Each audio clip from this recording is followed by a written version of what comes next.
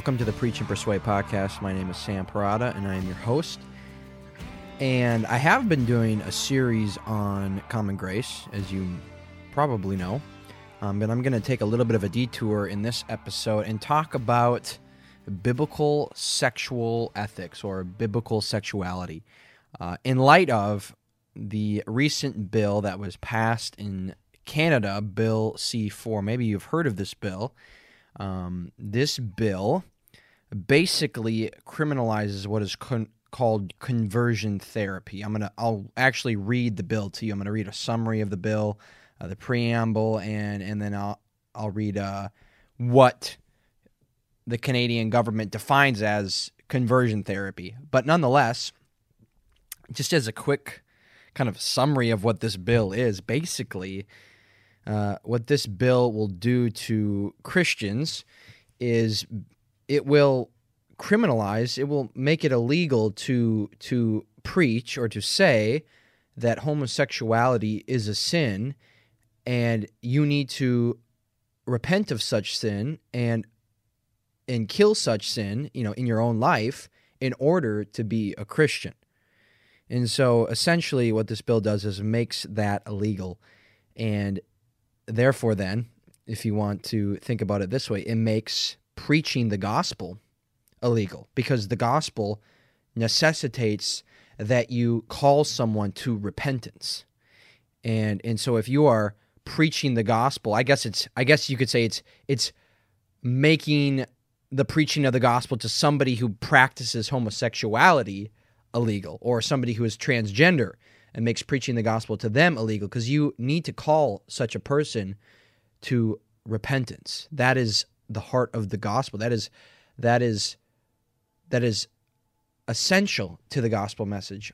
Without repentance, you don't have a gospel. So, Canada, they're further gone than America. Usually, just the way in which these things work, a cultural drift.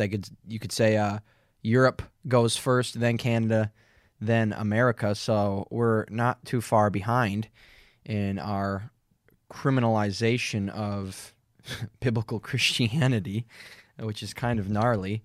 But so in light of this bill, I want us to think again, I guess, about biblical sexuality, something that for most of church history wasn't even really a conversation to be had.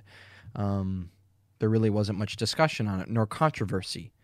But for some reason today, Satan has deceived the masses, and we live in a time and in a place here in America, at least, or in the West, where people are so flat out confused and deceived, self-deceived even, on basic Bible and basic science. Science is pretty clear that a man is a man and a woman is a woman. I mean, you look at individual cells, and each individual cell has, DNA, a set of chromosomes. We call that your karyotype, and one of these sets of chromosomes determines if you're a male or female. It's just black and white. You have 23 pairs of chromosomes, so making 46 total. You get 23 from your mom, 23 from your dad. And you get a sex chromosome, you could say, from each one. If you get two X chromosomes, you are female. If you get an X and a Y, you are male. Now, I don't want to get into the nitty-gritty or the hairiness of, well, some people have, XYY or XXY, and you have these genetic mutations or something gets messed up where they get more chromosomes. And but nonetheless, if you have a Y chromosome, whether one, whether two, you are, by definition, a male. If you have two X's and that somehow amplifies some more female characteristics in you, let's say, if you have a Y, you're still a male. So either way, it's still black and white down in the genetic level. And yet, for some reason, our society wants to confuse that. And ironically, we live in primarily now kind of a godless society, an atheistic society, a secular society, a naturalistic society. People want to try to deny the supernatural, deny that God exists, or at least be agnostic about it. And yet, there's this odd thing that's going on in the transgender ideology that relies on really an assumption that something immaterial or transcendent or supernatural or spiritual exists or is a part of your being. The idea that, I'm a woman trapped in a man's body, my gender is woman, but my body is male, that doesn't work in a purely materialistic, naturalistic world or worldview. That doesn't work. That doesn't make any sense. What are you talking about? All that you are is your biology. All that you are is what makes you up physically, if that's what you believe. And so there is no way that you are somehow this woman spiritually, whatever you want to talk, immaterially. What are you talking about? That doesn't make sense. And so the transgender ideology has to borrow from the Christian worldview to even make sense of this reality that you're both a body and a spirit. You have a soul and you have a physical body. Yet God is the maker of both. God determines your physical body and determines your soul, and he doesn't confuse the two. He doesn't make your soul woman and your body male. No, he makes you male. And you have a male soul and a male body. And that's it. Now, all that to say, let's look at this this bill C-4. It was passed in Parliament, Canadian Parliament on December 8th, and then a month later it was made law. So it's been law now for roughly 3 weeks in Canada. And I haven't heard of anything. I really haven't been keeping up with the news, at least the Canadian news, at all. So I haven't heard if anybody's actually been arrested or if this has been actually enacted by law enforcement. But nonetheless, it's law. So let's take a read of this. And you can just Google this. You can just find this. Bill C-4. Just Google Bill C-4. I'm pretty sure it's the first web page that pops up. Okay, so summary of the bill. This enactment amends the criminal code to, among other things, create the following offenses. A, causing another person to undergo conversion therapy. Now, again, like I said, we're going to go down and we're going to read their definition of that. That's going to be helpful, but nonetheless, let's just start with the summary. B, doing anything for the purpose of removing a child from Canada with the intention that the child undergo conversion therapy outside Canada. C, promoting or advertising conversion therapy. And D, receiving a financial or other material benefit from the provision of conversion therapy. It also amends the criminal code to authorize courts to order that advertisements for conversion therapy be disposed or deleted. Okay.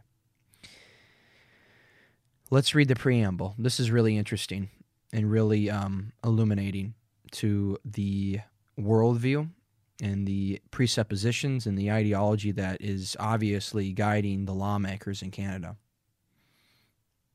It says, whereas conversion therapy causes harm to the persons who are subjected to it, whereas conversion therapy causes harm to society because, among other things, it is based on and propagates myths and stereotypes about sexual orientation, gender identity, and gender expression, including the myth that heterosexuality, cisgender gender identity, and gender expression that conforms to the sex assigned to a person at birth are to be preferred over the sexual orientations, gender identities, and gender expressions. And whereas, in light of those harms, it is important to discourage and denounce the provision of conversion therapy in order to protect the human dignity and equality of all Canadians. Now, therefore, Her Majesty, by and with the advice and consent of the Senate and the House of Commons of Canada, enacts as follows. And then it goes into the actual bill. Now, let's think about this preamble. It's really quite crazy. Let's define some terms quick. So, heterosexuality, we know that one. Obviously, that's somebody who is attracted to, sexually attracted to, the opposite sex. Cisgender, gender identity, that is somebody who is whose gender is that of their biological sex.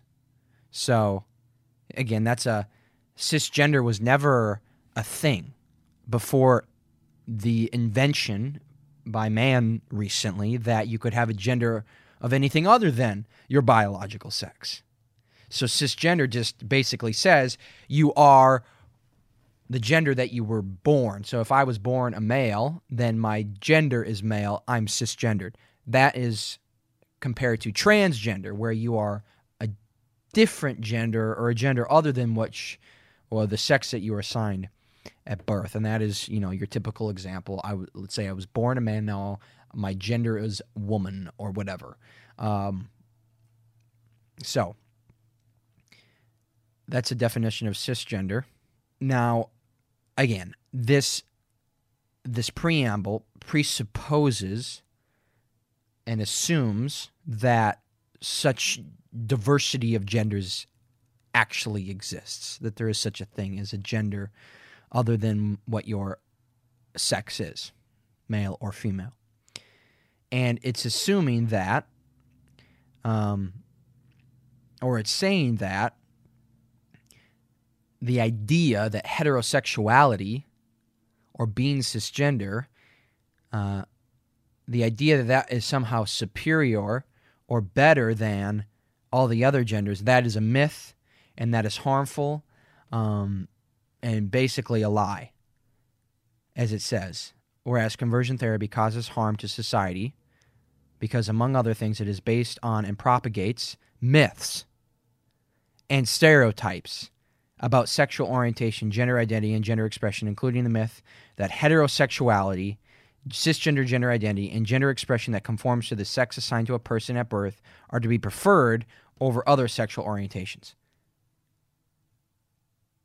Now, where do they ground that in? That's the question. Where do they come up with that idea? Where do they get the authority to say that for most of human history, everybody's wrong? That for literally almost all of human history, the way in which people viewed sexuality was just wrong, and they were blinded by myths. And they're also saying in this preamble, by extension, I guess you could say, implying that what the Bible says is, one, wrong, and two, what the Bible teaches is myth. It's not actually real. It's just myth. That's what this is saying. This is a full-out attack against Christianity in Canada. And so, again, let's think about biblical sexuality here a little bit. Genesis 1. I mean, that's where we go, because that's where we see God's creation of man and woman. Genesis 1:26, then God said, let us make man in our image, after our likeness, and let them have dominion over the fish of the sea, and over the birds of the heavens, and over the livestock, and over all the earth, and over every creeping thing that creeps on the earth. So God created man in his own image. In the image of God he created him, male and female he created them. Okay. General creation of man and woman, in Genesis 1. Genesis 2, zoom in of the creation of man and woman. Let's see here. Verse 5, when no bush of the field was yet in the land, and no small plant of the field had yet sprung up, for the Lord God had not caused it to rain on the land, and there was no man to work the ground. And the mist was going up from the land and was watering the whole face of the ground. Then the Lord God formed the man of dust from the ground and breathed into his nostrils the breath of life, and the man became a living creature. Now, in the Hebrew, this is really interesting. The word man that we translate as man is Adam. Obviously, that's where we kind of get the name Adam from.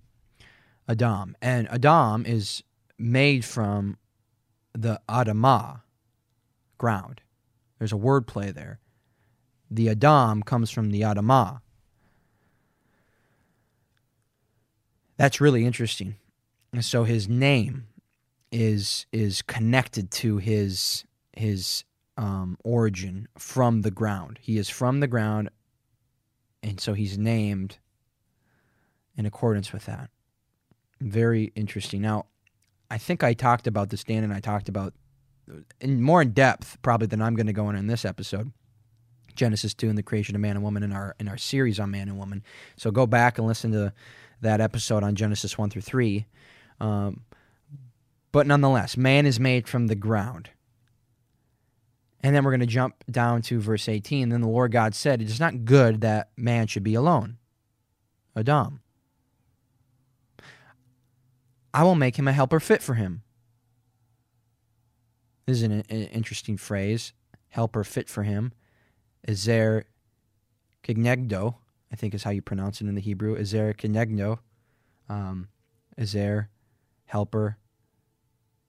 Kenegdo, fit for him. It's we translate it as three words in English, but in Hebrew it's just one word with a prefix and a suffix. And you can literally translate it as according to the opposite of him. According to the opposite of him. I will make him a helper according to the opposite of him. Right there you start to see this complementarity coming out. The woman is going to be opposite from the man. There's going to be, you can already, start to kind of think, well, okay, there's going to be this fitness where they can fit together. They complement each other. And obviously biologically we know how that works. More than just biologically, though, the helper fit for him according to the opposite of him in role, in emotion, in all of that. There's this.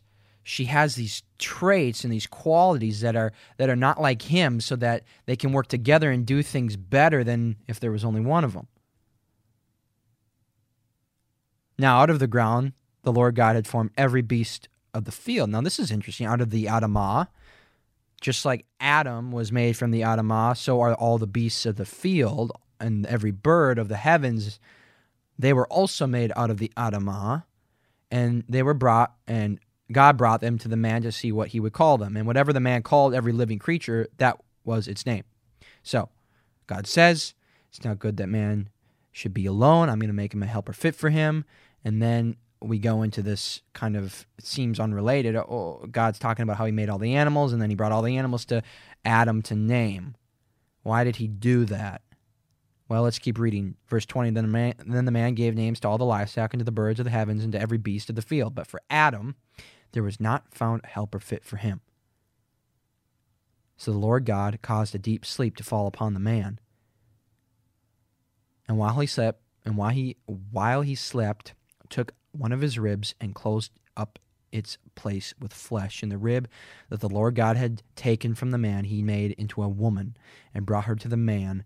Then the man said, this at last is bone of my bones, flesh of my flesh. She shall be called woman, in Hebrew, Isha, because she was taken out of Ish. Again, another wordplay. She was made from Ish, and so she's called Isha. Adam was taken from Adamah, and he was called Adam. See, isn't that interesting? Named according to where they were formed from. Very cool.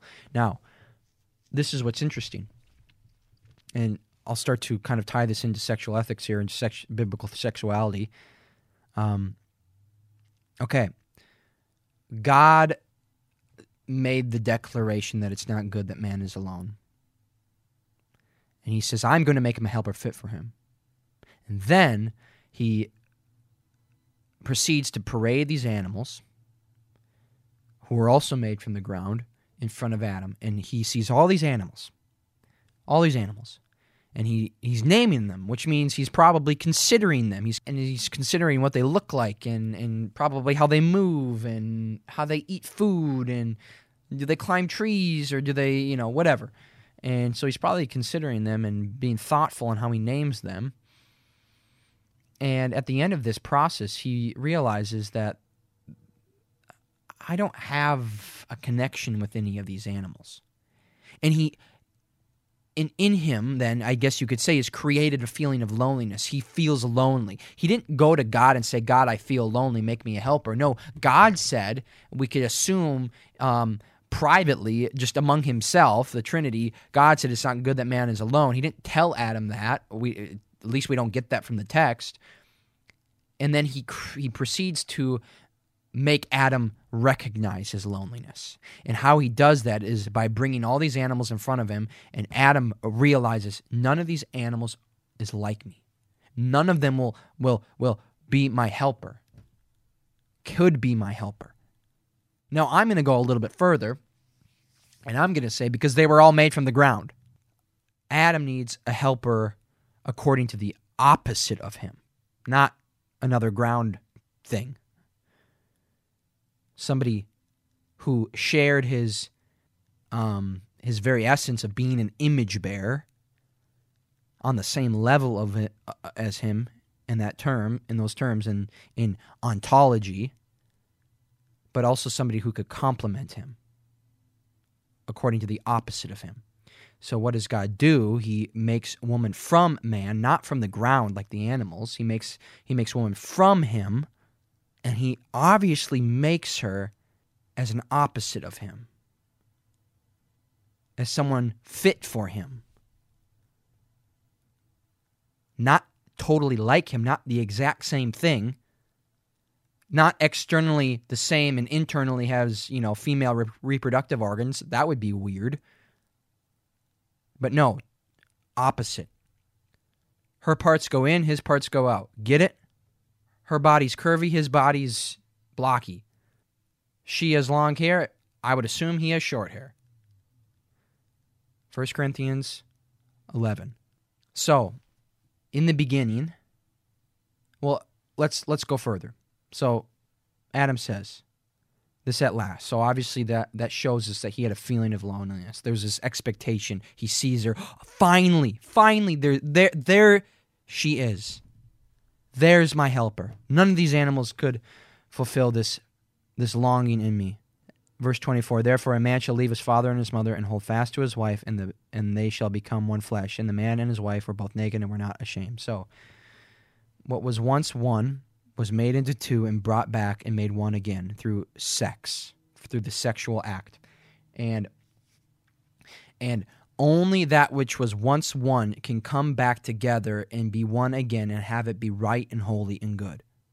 And this means that the homosexual act is, as Leviticus 18 and 20 says, is an abomination. It's an abomination. As Paul says in Romans 1, it's unnatural. It's not according to nature. And as I want to say here, it's as though Adam is having sex, it's as though Adam is having sex with an animal.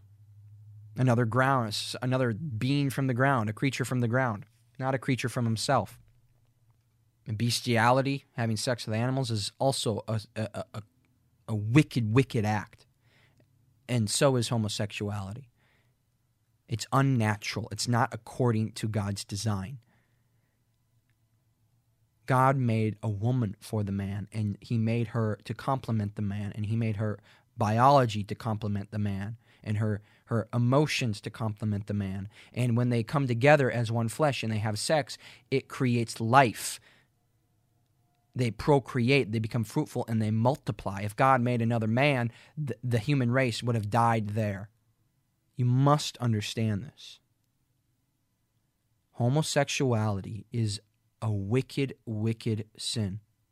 Now, that does not mean that it is a sin that is unredeemable by Christ. No, Christ can save the man or woman who has committed homosexual acts and behaviors.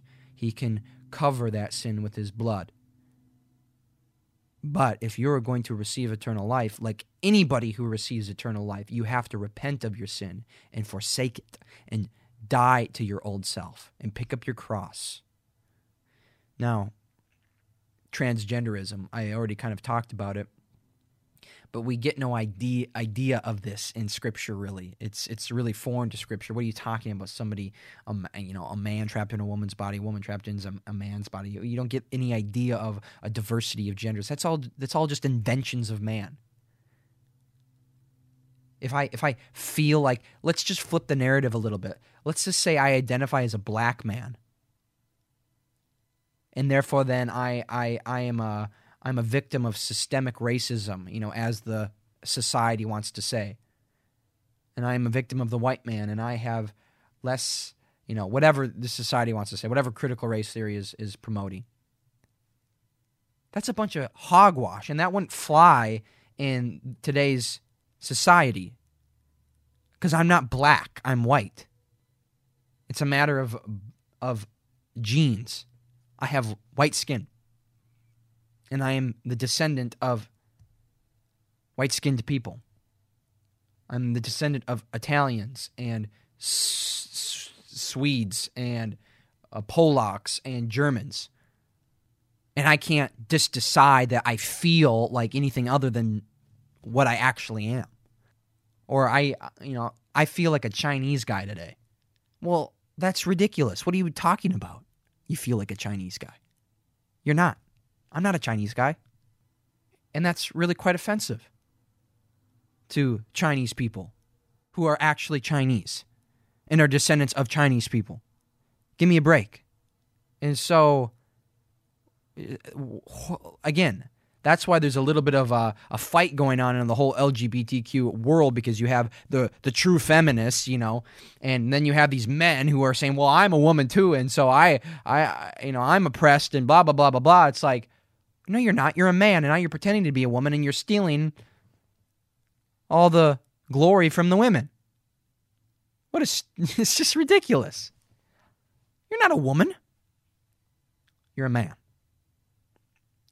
So, all that to say, Canada is royally confused, royally deceived, and promoting and putting into law wicked, wicked, wicked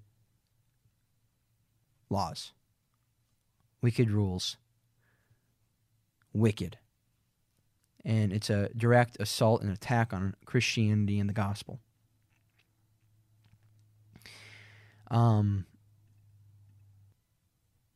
Now, let's go back to this Bill C-4 here and think about how they define conversion therapy. Let's see here. I got to find conversion therapy. Here we go. Definition of conversion therapy. A, change a person's sexual orientation to heterosexual. Again, what? How do you do that? Again, as a Christian, I go, wait a minute now. Okay, I haven't explained this yet. This is really the crux of the issue. We live in a day when homosexuality is no longer considered a behavior or an act. It's considered an identity. if you're homosexual, you're gay as an identity. It's who you are at your most basic being.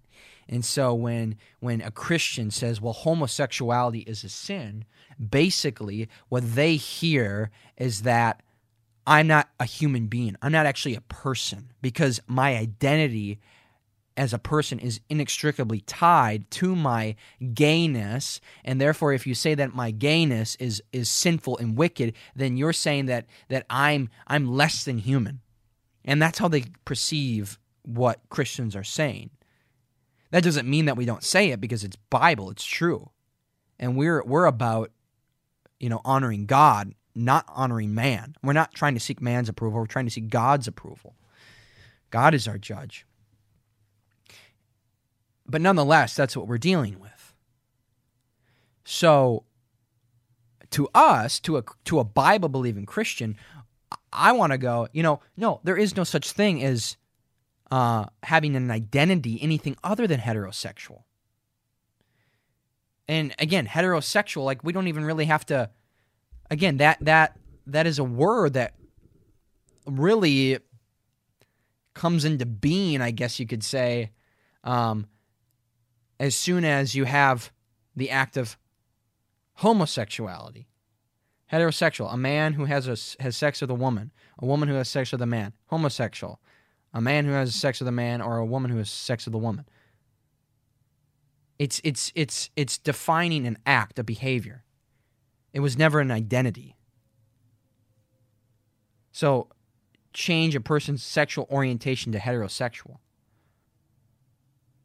Like, what happens if a homosexual man who identifies, who in his identity or his sexual orientation is a homosexual or gay, let's say he has sex with a woman, a heterosexual act, does that change his sexual orientation from homosexual to heterosexual? No, not according to the world or Canada.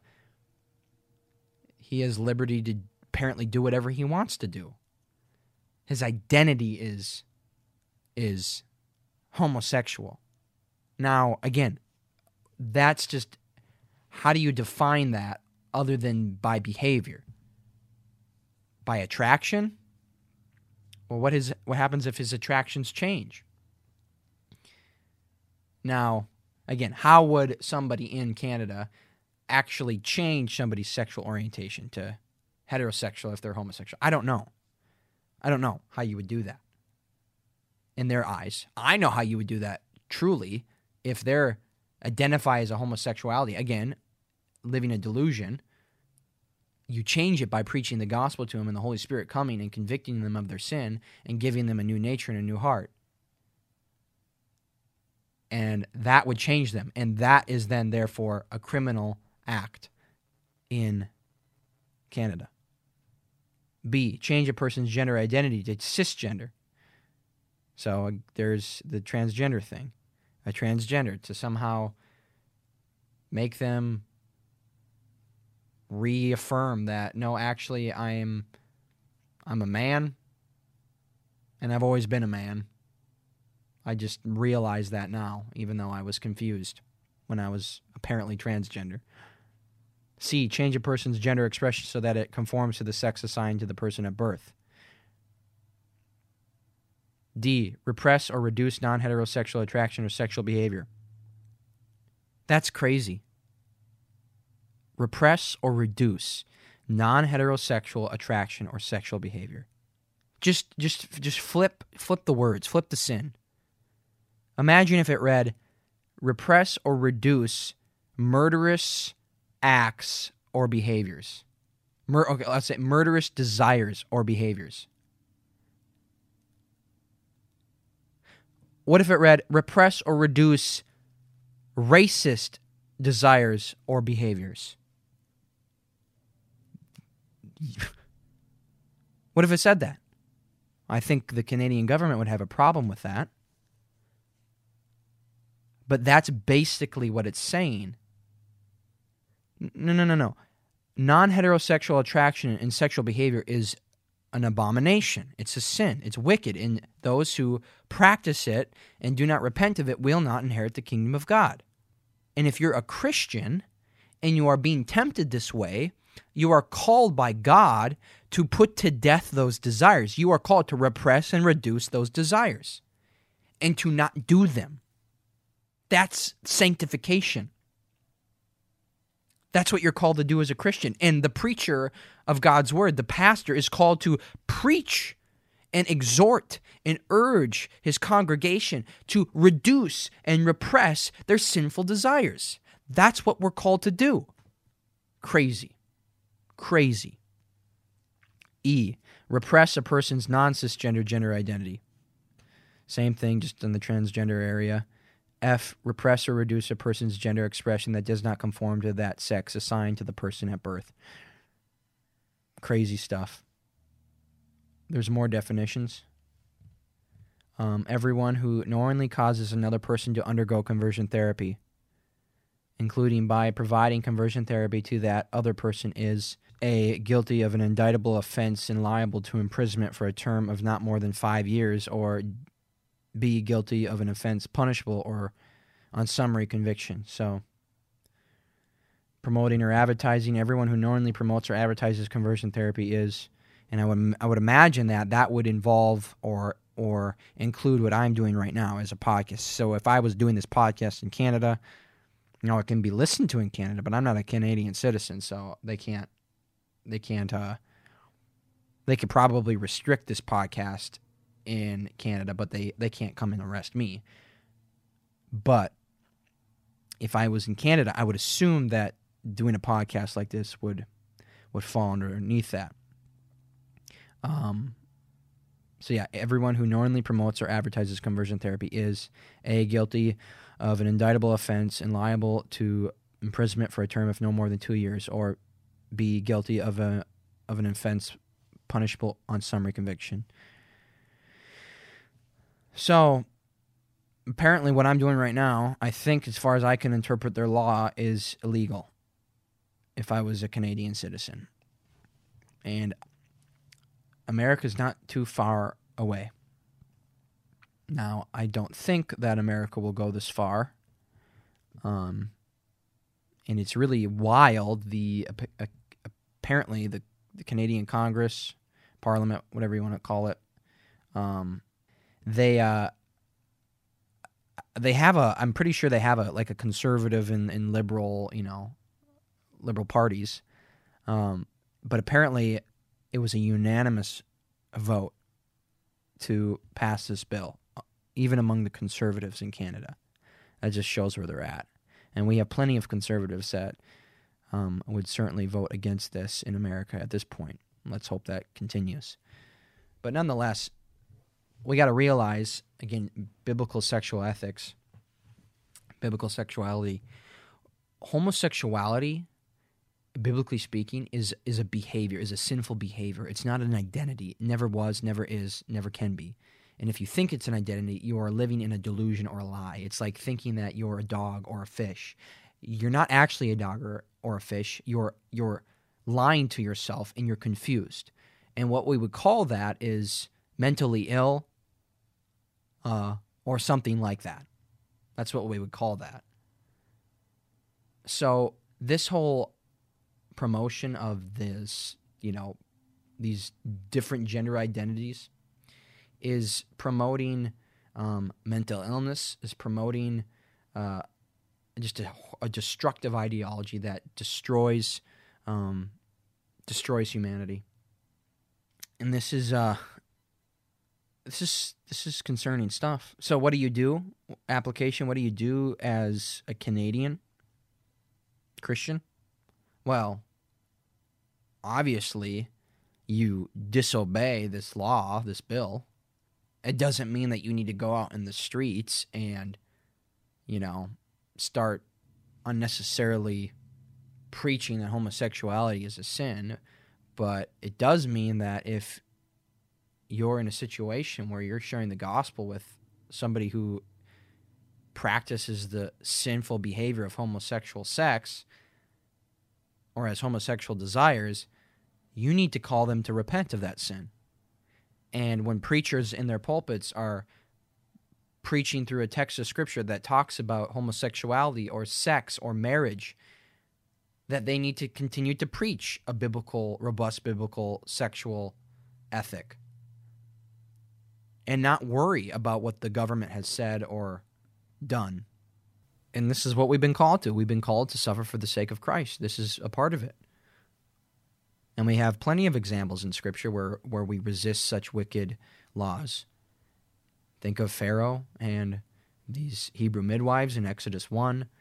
Pharaoh commands these midwives to put to death any Hebrew baby who's born as a boy. Put to death these baby boys, and they disobey, and they do not put them to death. And then they lie to Pharaoh that, oh yeah, the Hebrew women, they gave birth before we even got to them, and God blesses them and gives them families of their own. They did not obey Pharaoh. Why did they not obey Pharaoh according to Exodus 1? Because they feared God.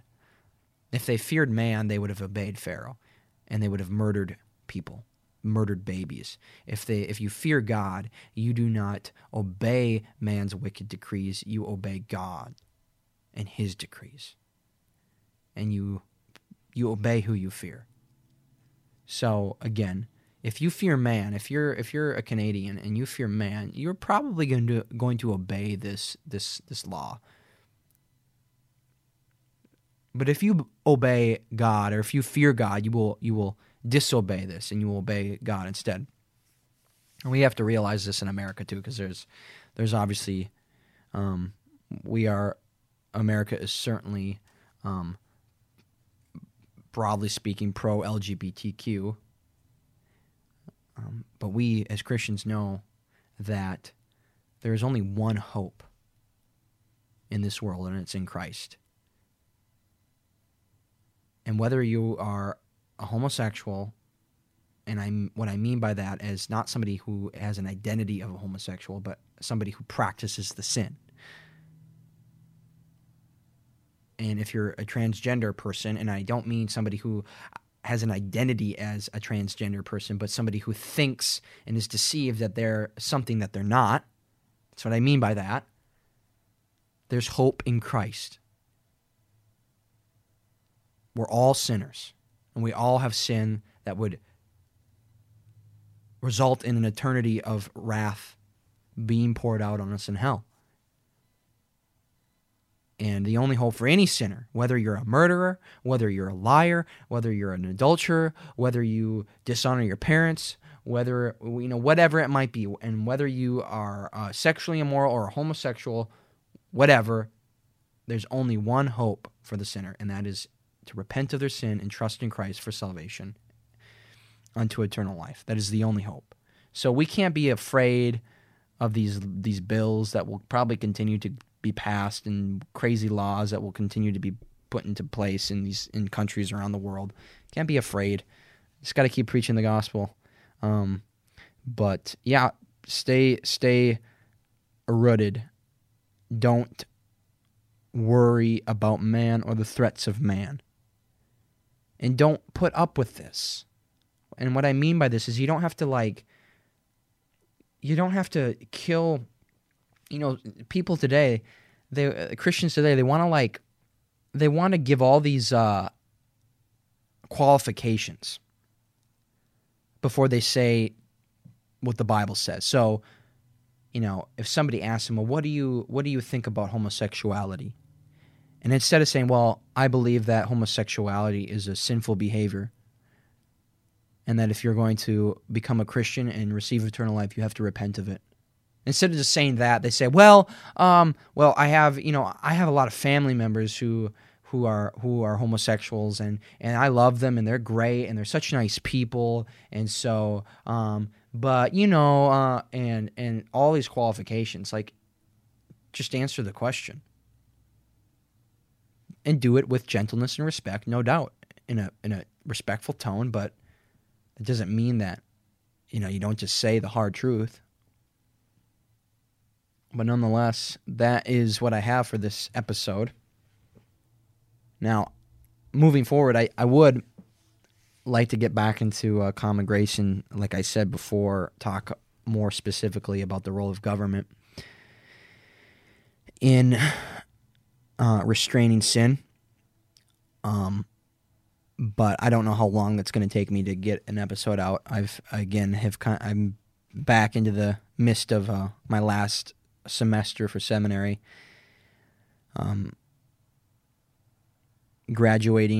Set to graduate in the beginning of May with my MDiv, which is exciting. But I did apply for PhD studies at Midwestern, and I got accepted into their PhD program. But I also applied further to what's called the residency program at Midwestern. So all their PhD degrees are modular, which means you stay living where you live. I'd stay in Fargo, and then once a term I would travel down to Kansas City for a week-long seminar. But for the majority of my degree, I would be doing my work, my coursework, and my dissertation writing and all my research wherever I live. And that's the normal way in which you do a PhD at Midwestern. But they have a special track called the residency where you do your PhD residentially on campus, and you get to work side by side with professors, and you just get a really unique immersive experience. You get to learn the ins and outs of teaching in a seminary, and it's just, you just get access to scholars face to face, which is really great.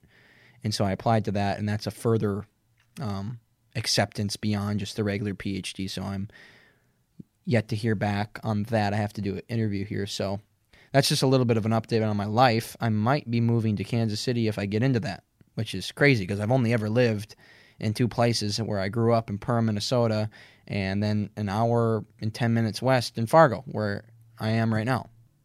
So nonetheless, I'm busy doing a lot of preaching in churches around the area, and I don't know when I will get that next episode out. Again, I'd like to continue to record some episodes with Dan, but again, all that is up in the air at this point. I can't promise you when the next episode will be released after this one.